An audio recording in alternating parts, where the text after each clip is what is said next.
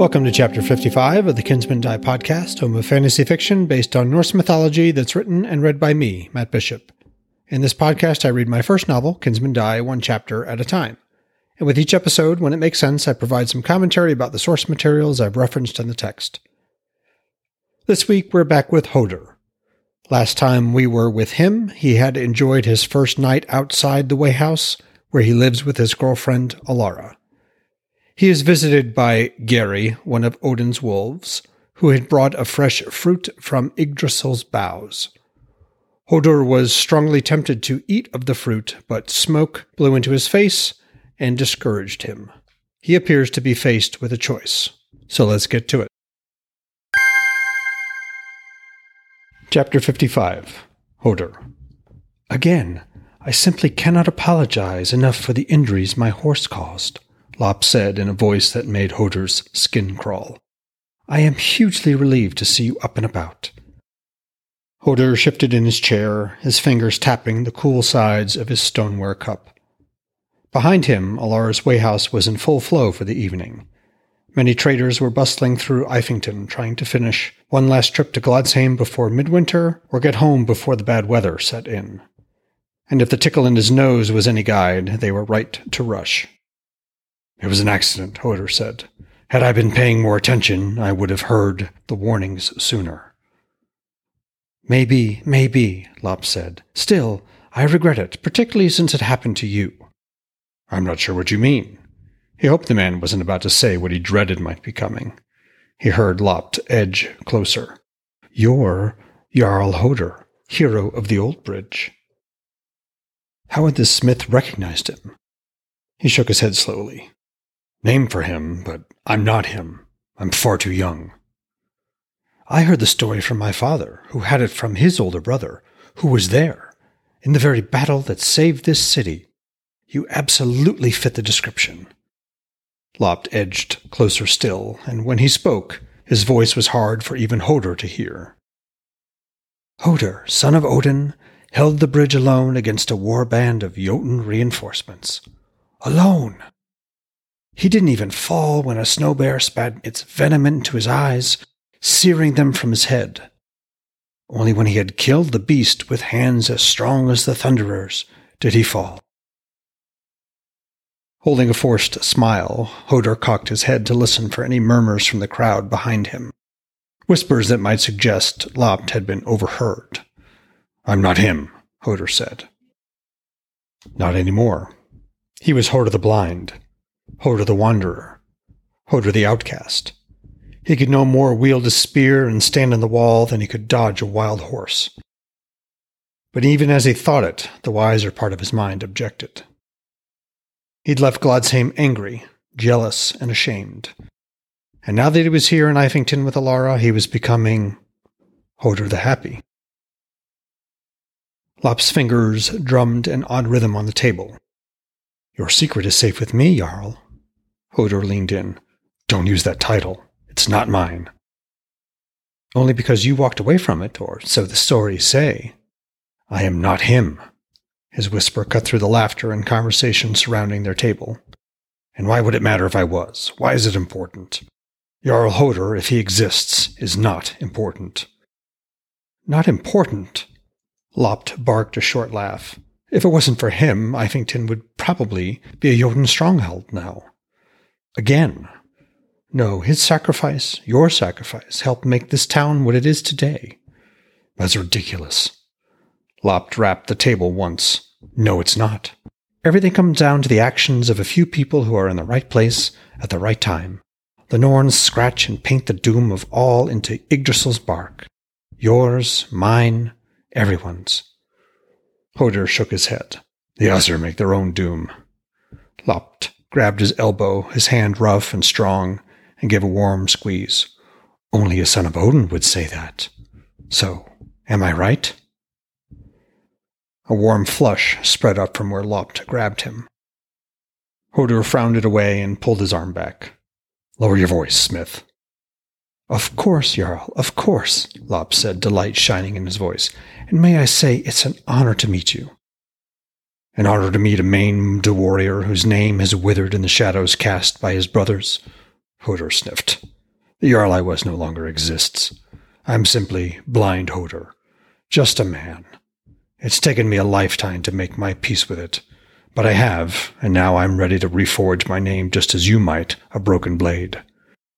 Alar's laughter floated above the rougher sounds of the traders. He smiled as he heard it, realizing, in that instant of her mirth, that what he'd said was true. I can see that, Jarl. Hodr raised a finger. Apologies, Lop said, his voice heavy with respect, like an overladen cart. It's clear to me that you have. I'm honored to have met you. I wish you continued long life and every happiness. Hodr's smile faded. He followed the sound of Alar's voice around the wide hall as she moved among the traders, laughing with them while delivering food and drink. Did I say something wrong? Lopt asked. If I caused offense. It's nothing, Hodr said with a shake of his head. His thoughts fled to the heavy, round burden in his rucksack. He hadn't eaten any of it, nor had he mentioned it to Alara. My wife and I have 2 boys, Lop said. Honestly, I'm surprised she hasn't divorced me by now, what with the time I spend away or in the forge banging away at metals. Woodworking too these days as my strength's begun fading. But I've taught my sons the trade I learned, so that, at least, will continue.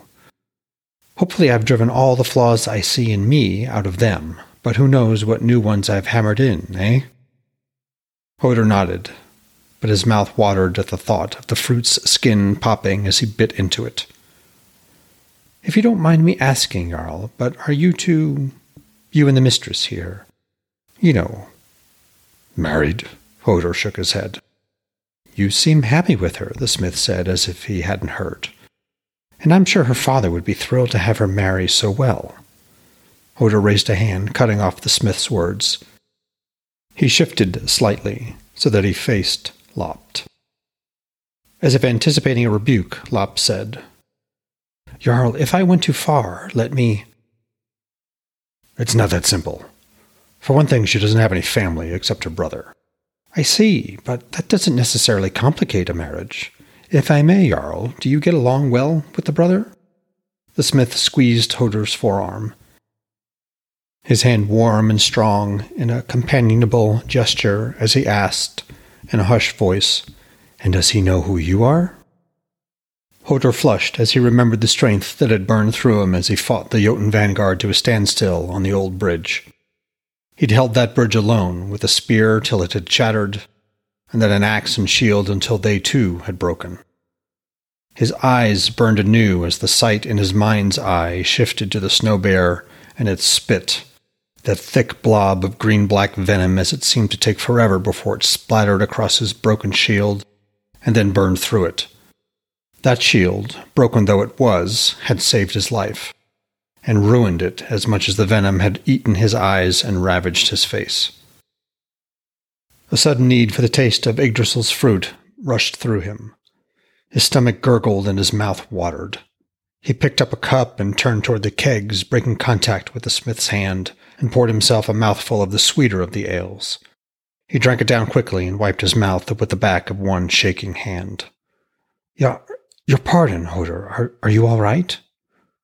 He wiped sweat from his face. Of course, just thirsty. Can I pour you another? On me. Don't mind if I do. Thank you, my friend. Hodr listened for the scrape of Lop's cup on the table, picked it up and filled it. He ignored the sweat dampening his lower back and armpits. He daubed at his upper lip and forehead with his sleeve. It has grown warm in here, Lop said. Feels like my forge right before I really get to work. The smith took a loud sip from the fresh cup. If I may, in all the many winters I've stayed at this wayhouse, I can't say I've ever seen the mistress as happy as these last few. Have you thought about putting yourself forward to the brother? I bet he approves. It's not that simple, Hodr repeated. What could be simpler? You like her, she likes... He made his tone sharp and struck at the humor in Lop's voice. How old am I, Lopt? Lopt was quiet for a long moment. I see what you mean, Jarl. He leaned in toward the smith. Do you? I held the old bridge before it was called old. and it was dozens more years before there was a new bridge. And that alone was probably 20 winters before you were born. Nothing is simple for me or my family." Lop said nothing. He could barely hear the smith breathing above the anger pounding in his ears. He might curse Ron for taking his eyes, but her husband had strengthened his other senses. "Apparently, I have a gift for offending you," Lop finally said, "which is the opposite of my intent, especially since I've already caused you much injury. But if you'd allow one further piece of unasked-for advice, no matter how strong the magic that keeps you young, you're still a man, with a man's needs and a man's desire to have his name remembered." The smith tapped the table twice and stepped away. Alara's sweet voice rose above the crowd's din and the pounding anger in his ears. She bid Lopt a good night. Did he still wish to be remembered?